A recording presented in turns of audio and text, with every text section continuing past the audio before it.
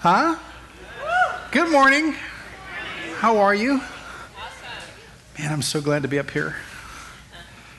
Thank you for being here. We really appreciate it. Man, there's no better use of your time than to gather together in God's name. I'm Pastor Scott. I get to do the teaching this weekend. It's a humbling and scary thing to offer up God's word. So I hope you join me in that fear. We're continuing our series, CrossFit. We're in 1 Peter chapter 2. We're going to be teaching through verses 4 through 8. But as I read, I'm going to read through verse 10 because I think it finishes Peter's thoughts well.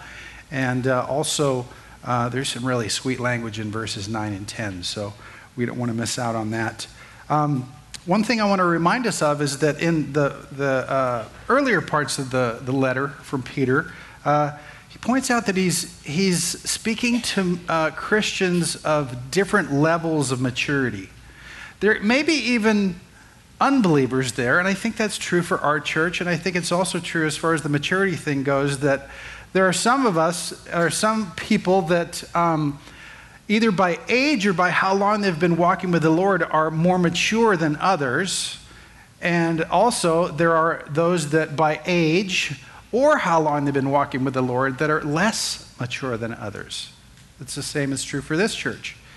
Even the pastors, there's Ray and Darren, and then there's Ryan Cook and Ryan Reed and myself and Kevin, the more mature ones. And so, you with me, brother? I'm with you. All right, Ryan, thanks. Okay. So we just need to have that perspective as we endeavor this. And so also one thing that we'll point out in just a little bit is that we're all children in the eyes of God. That means we don't know everything. And so let's read God's word first. Are you hungry for God's word this morning? Okay. I want to do this in reverence of his word and him. Would you stand with me as we read the scripture?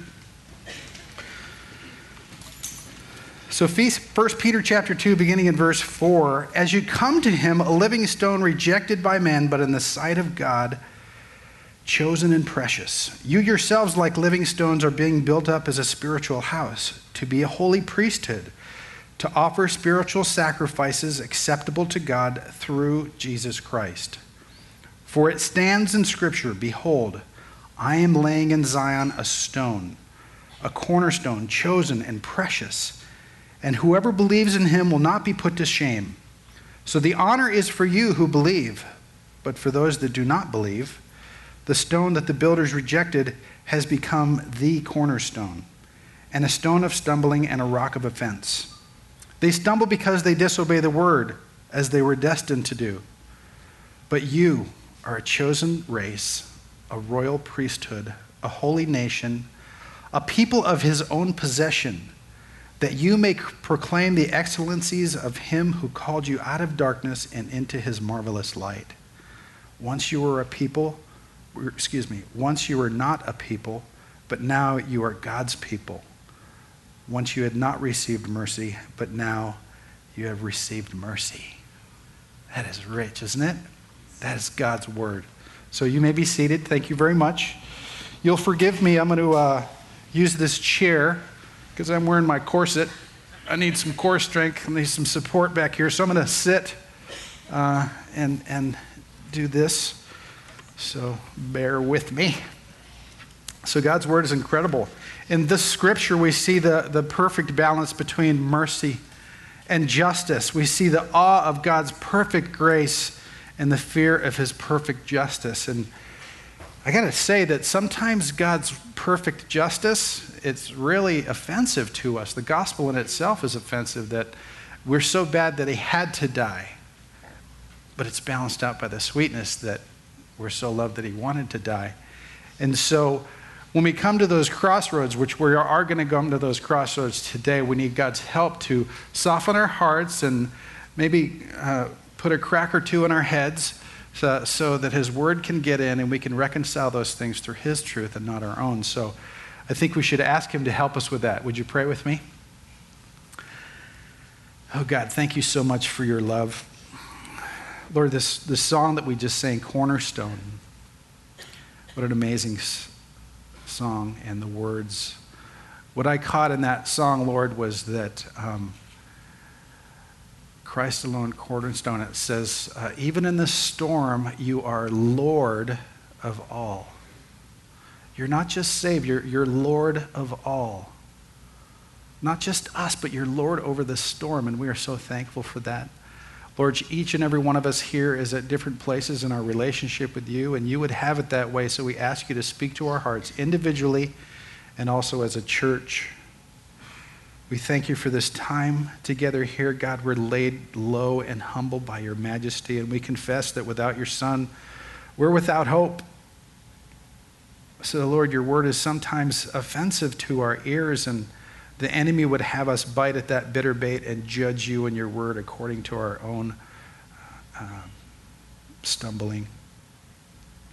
So, God, through your Spirit and through Christ, please guide us away from that frightening place and help us to understand and remember and believe that you are God and we are not, and that we can trust you with everything. With fear that we ask that supernaturally you touch our ears and our hearts. And God, if it means brokenness, then we long for that. And God, if it's for the first time, oh, we beg for it. Holiness apart from Christ is in vain, the one who was broken for us also. Lord, through your word and your Spirit, light the dark places in our hearts, that we might see the preciousness of your Son, Jesus, who lived and died and now lives again to establish your kingdom that we pray right now will come.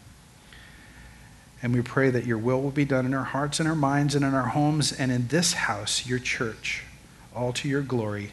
In Jesus' name, amen. God is so good. So I want to review a little bit, a particular subject. In our CrossFit series, there was a series of teachings. If you missed them, I encourage you to go back and listen to them. It was about wholeness and what that looks like biblically and how that happens through Christ. So if you missed it, go back and look at it. But I want to revisit a particular verse that was included there. It was 1 Peter chapter 1, verses 14 and 15. It says, as obedient children, do not be conformed to the passions of your former ignorance, but as he who called you is holy, you also be holy in all your conduct. Since it is written, you shall be holy, for I am holy. So as I pointed out a little bit earlier, in God's eyes, we're all children. And sometimes children can learn and grow and be obedient children, but it doesn't mean that they'll all be obedient. Is that true, parents? They'll always be obedient? That's not true. So what happens is they go back to their passions of their former ignorance, and we do that too as Christians, and so we have to understand that about ourselves. But we also have to have a clear view of God as well, and that is, it says that he who called you is holy. God is the epitome of holiness. He is the essence of holiness. He is a holy God. Holy, holy, holy. And so we cannot be holy as it might appear, as it says here. We can, in our conduct, adopt God's holiness through his Son, Jesus Christ. And so we are to endeavor to be holy in our conduct, to give evidence that God's doing something in our lives. And so it is a command for us to be holy, but as he says here, you shall be holy, for I am holy. That's a declaration of us in Christ, not a declaration of us in our conduct. Does that make sense? Okay, so that's where we need to start. So Peter has taught us all already in this beautiful book that the sweetness of salvation, that we're saved through Christ. And now he wants to show us and teach us about our status as Christians and to encourage us to keep that top of mind so that we can live with the awareness and in that status as Christians. So your first thought, your first fill in the blank is Christ's holiness gives us our status as Christians. Whose holiness? Christ's holiness gives us our status as Christians. I think sometimes we forget that and we flip the script and we try and be holy only to find out that we can't. And so we have to remember that upon his holiness, our holiness is built. We're living stones being built. And so Christ has satisfied the requirements of holiness for us, but also he does that in us also. He is the cornerstone that's been set. The cornerstone is set first. The cornerstone is set true by God. And so the cornerstone sets and represents the vertical trueness of the whole house, and also, horizontal trueness of the whole house, and the vertical trueness of the whole house. Peter gets this name for Christ as the cornerstone from Isaiah chapter 28. It's a very scary chapter in the way of judgment, and we'll get to that later today. But I wanted to point out what I just said was it says in verse 16 and 17, "Behold, I am the one who has laid a foundation in Zion, a stone, a tested stone, a precious cornerstone, of a sure foundation. He who believes will not be in haste, and I will make justice the line and righteousness the plumb line." So the cornerstone establishes justice, and it sets righteousness as the plumb line. And so what I went back to, if we don't recognize that and live in that status, we try and be holy within ourselves, only to find that we can't do that. So we say things to ourselves like, I got to go to church, got to read my Bible more, got to pray more, got to give more. Those are wonderful things and necessary things, and we're responsible to do those things in our Christianity, in our status, but it's not those things that make us holy. It's why we do those things. So what am I to do is the wrong question. What has been done for me, who did it, and why are the right questions. You see, these are all things, going to church, reading our Bible, praying, and giving are all holy fruits that grow out of a heart that knows that our status begins, ends, is in, and goes on in Christ. We can't get it backwards. And so let me describe what that looks like as far as holy fruit goes. Unholy fruit, I have to go to church. Holy fruit, you mean to tell me that in Christ, I am called a child of God because that's what I am, because God said so, and that I can gather together with other children of God in a place that he calls the church, the bride of Christ, that he would build us up into a spiritual house, and there I can come all broken and tattered and dirty and messed up and confused, and he will actually meet me there in a place of other people that he's doing the same thing, and we can learn and grow and love and forgive and grow together, and that we could sing songs like we sang this morning and worship him, and he himself would inhabit the praises of his people. Oh, I want to go there. That's holy fruit. How about reading your Bible? It's a good thing to read your Bible. But the best holy fruit about it is that you mean to tell me that the creator of the universe, the one that holds this whole universe in balance, that he breathed Scripture and it's been placed in my hand, and that in it I can read a story that he writes with mercy's pen that says, although you're messed up and generations before you, I have made a way through Christ to save you. And through my Spirit, I can speak to you through this love letter that I've given you. And I can change you from the inside out. And I can give you a path to follow. I can give you a Christ to love. I can give you a purpose in your life that's way beyond anything else that this world could give you.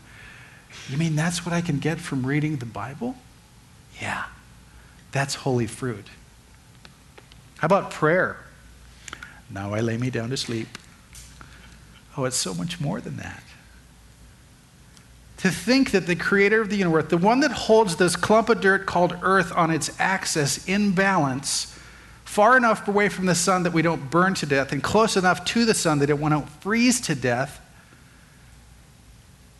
that he would be mindful of me. And he's not only mindful of me, through Christ, I can approach his perfectness, his throne. I can not only do that, he longs for me to pour my heart out to him, to give him my deepest fears, my biggest and smallest longings, my smallest fears, and that he cares. He wants to hear. He longs for me to cry out to him, Abba, Father. Oh, Daddy, I'm scared. I'm messed up. I'm lost. And through Christ, and that has given us a way to the throne, he wants to hear that. And he not only wants to hear that, he longs to hear that. And he longs to be able to answer those prayers that we cry out to him in humility and under the covering of what Christ has done for us. You have an audience of one with God in prayer. That's holy fruit. Is that amazing? How about giving? I don't talk about giving. Here's the thing. The sustainer of life, if you believe in Christ, the sustainer of life has knitted you together in your mother's womb. He knew you before you were formed. And as you were born and you grow up, you've got these fingers and toes and muscles and organs and a circulatory system and a respiratory system. He gives you every breath that you have. He gives you every heartbeat in your chest. He gives you a brain to think and comprehend and understanding even the words that are coming out of my mouth. That's amazing. He gives you ears to hear and eyes to see, to perceive things. And he takes all that and he allows us to be stewards of that and do what we call make a living. So I can take all of what God has given me in my being and work, and he gives us the opportunity to work and to learn and to grow. And I can get a paycheck for that. And with my paycheck, I can take care of my family, I can pay my bills, I can have a home and cars and things or whatever God would have me have. And then he would say, okay, I've given you everything. Just take a little bit and give it back to me. And we call that giving. And he takes that and he asks us to give it to what he's doing in this church, in this world, to build his kingdom. And we're called generous because we give back the very thing that God has given us in the first place. Is that pretty humbling? You can't outgive God. You can try. But man, it's fun to try. But that's holy fruit. That's the right attitude. Not what am I to do, but what's been done for me. And out of that comes these attitudes about church and the Bible and prayer and giving and things like that. It's wonderful. It's a heart that grows out of that knowledge that it begins, ends, is from, it goes on in Christ. And so God has made a way through Christ to satisfy these holy requirements, not only for us, but in us. So that what? So that we'll be happy and things? No, so that he is seen as holy and he's given the glory and we can live within his glory. That ought to do something to us. That ought to do something to our attitudes. And that's our next fill in the blank, is our Christian status ought to grow us in willing sacrifice and durable humility, which are spiritual sacrifices, but only through Christ. Sacrifice and humility, that's against my nature. Well, it's not a groveling, shriveling back humility that cowers at the submission of every social whim or personal demand that someone might make on you. We don't sacrifice and become humble to please other people or to make ourselves feel better, to feel liked or to feel wanted. That's not what it's talking about. It's a willing sacrifice. It's a durable humility. No matter what anybody says about me, I am durable because of what God says about me, not what people say about me. And in that, I can love people wherever they're at because I have the durability of humility in Christ. And it's also not a prideful sacrifice that says, oh, what I did was nothing. Hold your applause while I bow. That's a wrong sacrifice. That's about you and about me. It's not about God, and that we do it because he's given us everything. It's a willing and durable humility that says, I will sacrifice myself however God wants to use me in the way he wants to use me, even if it hurts or it's difficult or uncomfortable. because it brings him glory and because it's building his house. One of my favorite theologians, Charles Spurgeon, has a wonderful saying. It's no life can surpass that of a man who quietly serves God in the place where providence has placed him. That is willing sacrifice, and that's durable humility. And our example is Christ. Christ, who was humble and willingly sacrificial and durable all the way to the cross in submission to his Father on our behalf. Do you remember the Garden of Gethsemane? What did he say? Oh God, take this cup from me. So what he was saying is, God, in my humanness, Father, in my humanness, I can't handle this cup that I am bearing. But I know that you know better, and I know that my strength is not in me and my humanness, it's in you, God. So not my will, but thy will. And so what amazing happens is what follows sacrifice, willing sacrifice, and durable humility is exaltation. After Christ did that, he was placed on a cross to pay for our sins, but then God exalted him in the resurrection. He now sits at the right hand of the Father.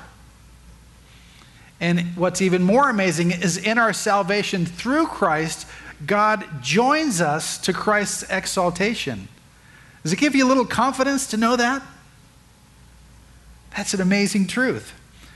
So we're known as God's people. We're known as his temple. We're known as his kingdom. We're known as a priesthood. And not only a priesthood, but it says here a royal priesthood. The Old Testament pictures always point to a New Testament reality. This commentary by Edmund Clowney says this. It says, to speak of a growing temple of living stones stretches an Old Testament figure to convey a New Testament reality. The figure of the tabernacle temple pictured the presence of God among his people. God's tent was pitched in the center of Israel's wilderness camp, and in the land of promise, God made the temple at Jerusalem his dwelling. God was there among his people. They belonged to him, and he to them.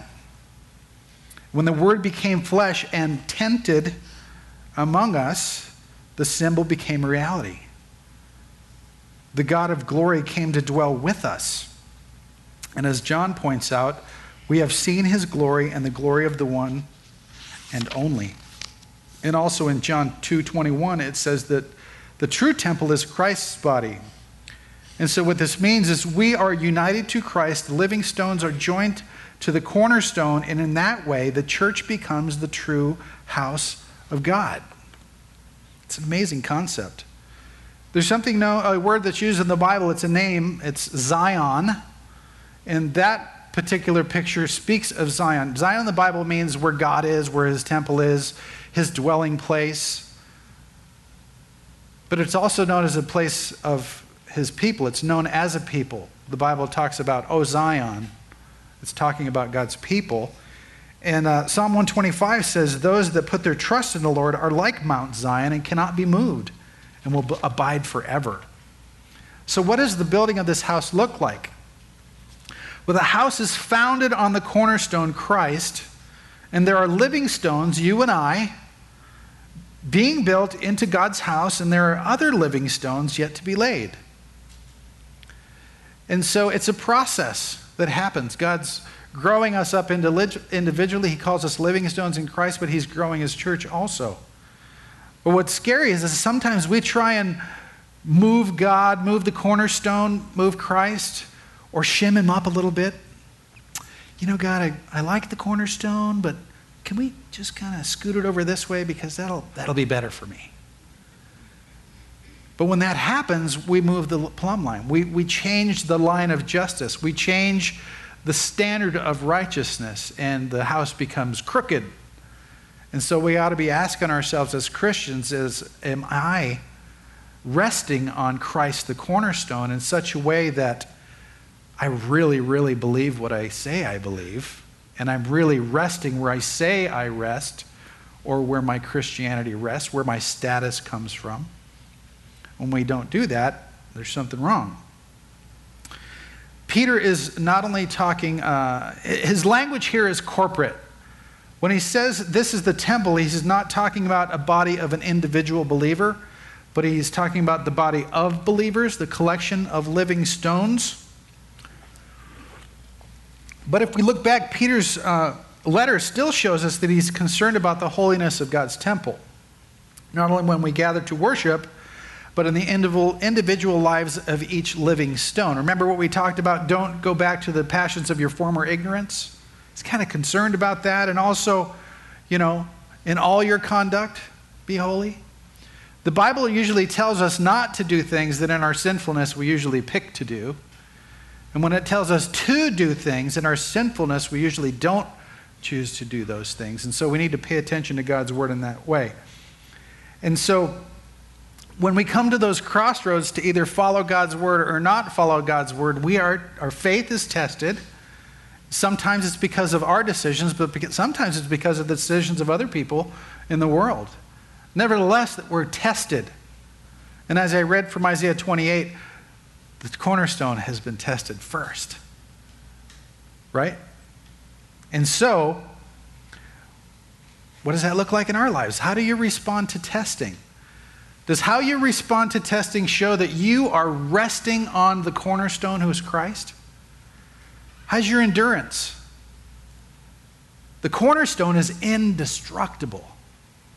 That's not true for the living stones. We have cracks and dings and fissures and stuff like that, but we rest on the cornerstone.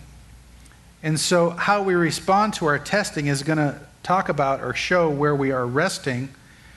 And so when we get that and we're okay with that and we're like, okay, God, just test me however you want to, I'm resting on Christ, we can understand and live out when God's word says, my strength, God's strength, is made perfect, where? In your weakness. I like that formula. That's a wonderful way to live. So can you endure? Yeah, in Christ. So there's a reality to our union in Christ, and our union or disunion with Christ is seen in each living stone. But what's so cool, and we need something cool in this hot desert, is to think about the mutual union that we share in Christ as a church, as his bride. So our mutual union in Christ does a couple of things. It removes some tensions. It removes individual tension, but it also removes societal or community tension. Let me explain that. Sometimes we come in and if we try and be holy in our own regard because our conduct is more important than his grace and mercy and what he does, we end up saying, well, look what I did. Look what I have to offer. Or we complain and say, well, if no one else is going to do it, I guess I have to. If God's not taking care of this, I guess it's up to me. Well, that's minimizing the cornerstone. That's stepping off the cornerstone. That's moving the cornerstone. But we also flip that coin and go to the other side, which is just as wrong, and say, I know God's given me some gifts, but I don't have anything to offer. I can't contribute to the church. It's just so little. You're minimizing what God has given you and done to you. That's not your decision. You were placed in this church. If you're part of this church family, you were placed here to do something that God wants you to do and nobody else. So don't be in fear that you don't have anything to contribute. That's not resting on the cornerstone. And don't hold yourself up in the gifts that you have to offer to think that they're so important that the house is going to crumble if you don't offer those things. No, go in sacrificial and willing sacrifice and durable humility to offer whatever you have in Christ, because that's where your status comes from. But it also removes this social tension. Let me ask you this. Do you think the world values the church? Do you think that they count Jesus, the cornerstone, as precious and authoritative? No. But boy, they sure hold us to the high standards, don't they? And when we violate their agendas and their call to us to the causes that we're Christians or you're Christians and you're supposed to fight our cause, and so if you don't like what we're doing, that means that you're trying to take the rights away of like women or, whatever the social agenda might be. Well, I'm sorry, last time I got my orders from God, not from you. And you call yourself Christians? See, when we rest on the cornerstone, we're not threatened or affected by that kind of talk. But we also don't shun them. We love them right where they are and show Christ through our conduct because we have confidence in Christ. And so it's so awesome. It's in our community, in our common union in Christ as living stones being built into a spiritual house that we find our place and our purpose. And it's way beyond us individually, but it's the best place. It's the best place. The word Peter uses here for house is oikos. I think probably if you've been around here long enough, you've heard us use that word a lot here at Desert Breeze, oikos.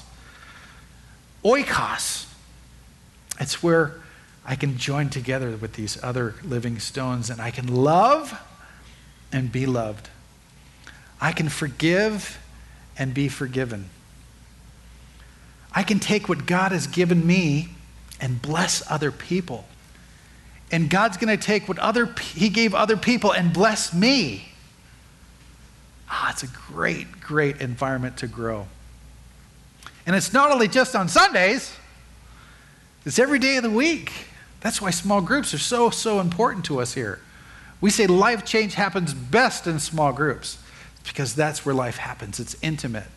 That's where we have intimate relationships. This is kind of a corporate thing. We get to hear God's word. This is important. Very important. It's the catalyst, though, to life change. And so we can find our joy in that. But it all rests where? Help me out. On Christ, the cornerstone. But when we're saved, we don't stop being sinners. We're sinners saved by grace. And so we get stuck sometimes, don't we? We love to talk about the Savior. But when it comes to talking about the Lord, we kind of get stuck sometimes. And like I said, and I prayed that we get a little sideways when we give God all the control. We're not actually giving it to him. He's in control, so you're just fighting against him. So when we come to those times, there's times when we encounter spiritual truths that change our perception of our sweet Savior. And it's in those times that we need to bow our heads and our hearts to him as Lord. Otherwise, we're stepping off the stone and we're not resting fully on him as the chosen cornerstone. You see, Christ was sent here to earth in the form of a man for a particular reason. In Philippians 2:9-11, it says, "Therefore God has exalted him and has bestowed on him the name that is above every name, so that at the name of Jesus every knee should bow, in heaven and on earth and under the earth, and every tongue confesses that Jesus Christ is Lord, to the glory of God the Father." So we cannot confuse God's sweetness with his sovereignty. Let's dive into our wrestling ring here. Fill in number 4. Your destiny is determined by the God of truth. Let me say that again. Your destiny is determined by the God of the truth. Yeah, but he's supposed to be. Your destiny is determined by the God of truth. Yeah, but isn't he? Your destiny is determined by the God of truth. So to go on and to fill in, your acceptance or rejection of Christ, the cornerstone, is evidence that points to your God and will lead to either stumbling or status. That's what his word says right here. Verse 8. They stumble because they disobeyed the word as they were destined to do. As they were destined to do. We're not going to go there yet. Hang on. We need an attitude check. I needed one when I was putting together this message, and God sure gave it to me. It was after I broke my back, but he nevertheless got my attention. So we have to understand, we have to have the attitude that his purpose and his position are the greatest attributes of his preciousness. And his attributes point to his supremacy. And when we miss his supremacy, we miss his preciousness. I was trying to figure out how to communicate the supremacy of Christ, and there's someone that I found that does it so much better than I can. His name is Voddie Baucham. He's a very talented pastor and theologian, and he did a teaching. You can find the full teaching on YouTube. Just Google or YouTube Voddie Baucham, The Supremacy of Christ in a Postmodern World. But I just wanted to show you one clip here that will get us righted with the truth. So watch this video. My students come up to me all the time after taking a semester in philosophy. There ought to be a rule. You should not be able to talk about philosophy unless you've had more than a semester of philosophy. If you haven't had any, that's fine. Talk away. But if you've had a semester, you are messed up. You'd be better off just not taking it at all. And they'll come up and they'll say things to me, and they've thought these things out. And I'm on the campus to talk about these issues and dealing with apologetics, and they want to catch me alone and ask me these questions, and they look at me and they say, I just wanted to ask you that if you believe in a God that is omnipotent and omnibenevolent, then how do you reconcile the issue of theodicy? To which I respond, took a semester of philosophy, right? Well, yes, how did you know? Because if you hadn't, you'd have just said, listen, God's so powerful and so good, how come bad stuff happens?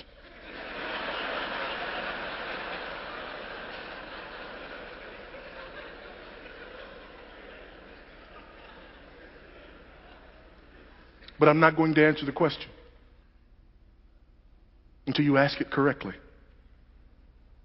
I worked on that all week. What do you mean ask it correctly? You're not asking the question properly. What do you mean ask the question properly? It's my question. You can't tell me how to ask my question. I will answer your question when you ask it properly. How do I ask it properly? Here's how you ask that question properly. You look me in my eyes and you ask me this. How on earth can a holy and righteous God know what I did and thought and said on yesterday and not kill me in my sleep last night? You ask it that way and we can talk. But until you ask the question that way, you don't understand the issue. Until you ask the question that way, you believe the problem is out there. Until you ask the question that way, you believe that there are somehow some individuals who in and of themselves deserve something other than the wrath of Almighty God. Until you ask me the question that way, until you flip the script and ask the question this way and say, why is it that we are here today? Why has he not consumed and devoured each and every one of us? Why, oh God, does your judgment and your wrath tarry? When you ask it that way, you understand the issue. When you ask it the other way, you believe in the supremacy of man. How dare God not employ his power on behalf of almighty man? You flip the question around. You believe in the supremacy of Christ. How dare I steal his air? Because the last breath I took, I borrowed it from him. And I'm never going to give it back. When you borrow something and never give it back, you're stealing.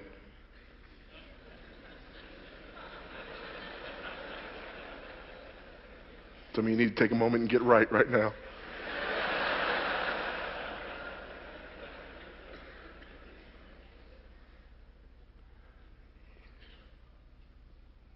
The problem is me. The problem is the fact that I do not acknowledge the supremacy of Christ in truth. The problem is I start with me as the measure of all things. The problem is I judge God based upon how well he carries out my agenda for the world. And I believe in the supremacy of me in truth. Ouch. That's pretty hardcore, isn't it? Your destiny is determined by the God of truth. And when we miss the supremacy of Christ, we miss his preciousness. And so I think now we're ready to go through verse 8. And so it says, they stumbled because they disobeyed as they were destined to do. We don't have any problem with the first part, because you and I can say all day long, we can look at people, we can even look at kids and say, hey, if you play in traffic, you're destined to get hit by a car, right? Or we can say to one another, hey, if you eat too much and you're unhealthy and you don't exercise, you're destined to gain weight, you're destined maybe to have a heart attack or get diabetes or a number of other things.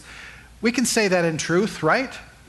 Or, hey, if you put things in your veins and you drink to excess, it's destined to lead to an addiction and maybe even death.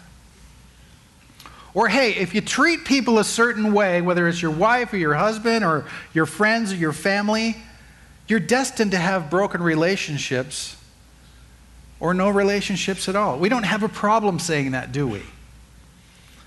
Where we get offended is where it says, which they were destined to do. Destined to do what?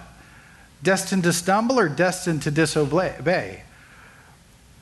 Well, if you're stumbling, you're disobeying, and if you're disobeying, you're stumbling. But it's the destiny part that we have an issue with. Did God make us disobey? Did he make us stumble?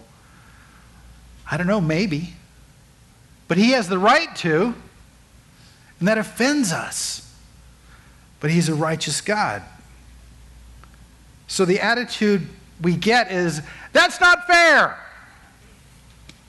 Well, you know what? God's not fair. God is just. Believe me, you do not want God to be fair. Okay? All you have to do is look at the cross and understand what Christ has done for you and know that God put him there. It was necessary for him to go to the cross because of our sin, but God placed him there. That is not fair. But it's to satisfy the requirements of his holy justice. It's because of Christ I'm not getting what I deserve. You don't demand salvation. If God makes decisions based on our feelings, he's not sovereign, we are. And it doesn't work that way. And so we need to wrestle. We need to wrestle.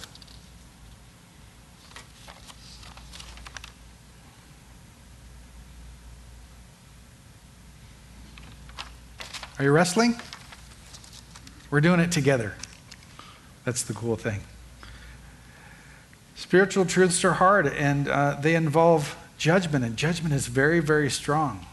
But God is good, and he gives us an opportunity through Christ. We can't throw away the encouragement in Christ because he's judging us. Then we're not resting on the cornerstone. So here we find the crossroads of truth and grace. And the next fill-in is in full view of Christ's preciousness, Lord and Savior, a life-changing approach to Christ requires an understanding of the extreme disparity between his full rejection by men and his intended placement by God to be rejected. You mean he intended him to be rejected? That's not fair. Yeah, but it's necessary, and it's just. In Isaiah 53, it says that all we like sheep have gone astray, and he has placed the iniquity of us all on him. He's talking about Christ. And in verse 10 it says, yet it was the will of the Lord to crush him. In another translation it says, it pleased the Lord to crush him. That's offensive. It stirs our sensibilities to justice. But it was for justice' sake that he put him where he put him for our behalf, on our behalf. And so that stirs me, and it makes me want to count Christ more precious when I go there and understand what God did for me. But here's what I know, is that I cannot fully know how precious Christ is. How precious the blood that he shed on the cross is. You know why? Because it didn't cost me a thing. The only contribution I made to the cross was my sin. Only the Father knows how much it cost him. Only the Father knows how precious he is. If you as a parent had a child and you were to sacrifice your child for the good of someone else, don't do that, by the way. But if you were to sacrifice your child for the good of someone else and didn't really get anything back for it, and someone came to you and said, yeah, I know how you're feeling, that would be offensive. You would say, no, you don't. You have no idea what it cost me. And so we don't know the full preciousness of Christ. And in valuing Christ's preciousness, there's an immediate cost, which is the one that I just talked about that we can't even understand. But there's a value in the instrumental cost. Because as I prayed and talked about earlier, that God has made a way for us to go to the Father, to approach the holy throne. If he didn't, we'd all be grease spots on the road. But there's not only an instrumental cost, there's a protective cost and value in Christ. When we speak the name of Jesus, when we're being tested and trialed and tormented by the enemy, we speak Christ's name and he flees. And so there's a cost way beyond what I think we remember sometimes. And when finding and fashioning a cornerstone, it costs more than all the other stones combined. And it takes as much time to find and fashion that cornerstone than it takes to build the rest of the building. This cornerstone is perfect in every way. It is the most durable. The setting of it establishes the line and the course horizontally and vertically for all the other stones. The cornerstone is set first, and upon it rests the status and the durability of the entire house. So if you're troubled by this judgment part, that's good. I hope God's working on your heart. I pray that you would give yourself to him. And if it's for the first time, give it to him. Praise God. If you've been walking with Christ for a time and it seems that you're still offended, give the rest of yourself to him. Because we can all know through Christ what it means when it says, but you are a chosen race, a royal priesthood, a holy nation, a people of his own possession, that you may proclaim the excellencies of him who called you out of darkness into the marvelous light. Once you were not a people, but now you are God's people, one that have not received mercy, but now has received mercy. Would you stand with me for closing prayer? God, thank you so much for your truth, all of it, God. Help us in our falling and our stumbling and in not understanding how precious Christ really is. Help us to rest on him in our lives individually, but also as a church in you, counting Christ as the perfect cornerstone where we find our willing sacrifice and our durable humility. And help us to be like Zion, Lord, the name that you call us, that we would be like Mount Zion, that we would not be moved, and that we would abide forever in Christ. In Jesus' name we all pray. Amen. Hey, thank you. God bless you. Have a good week.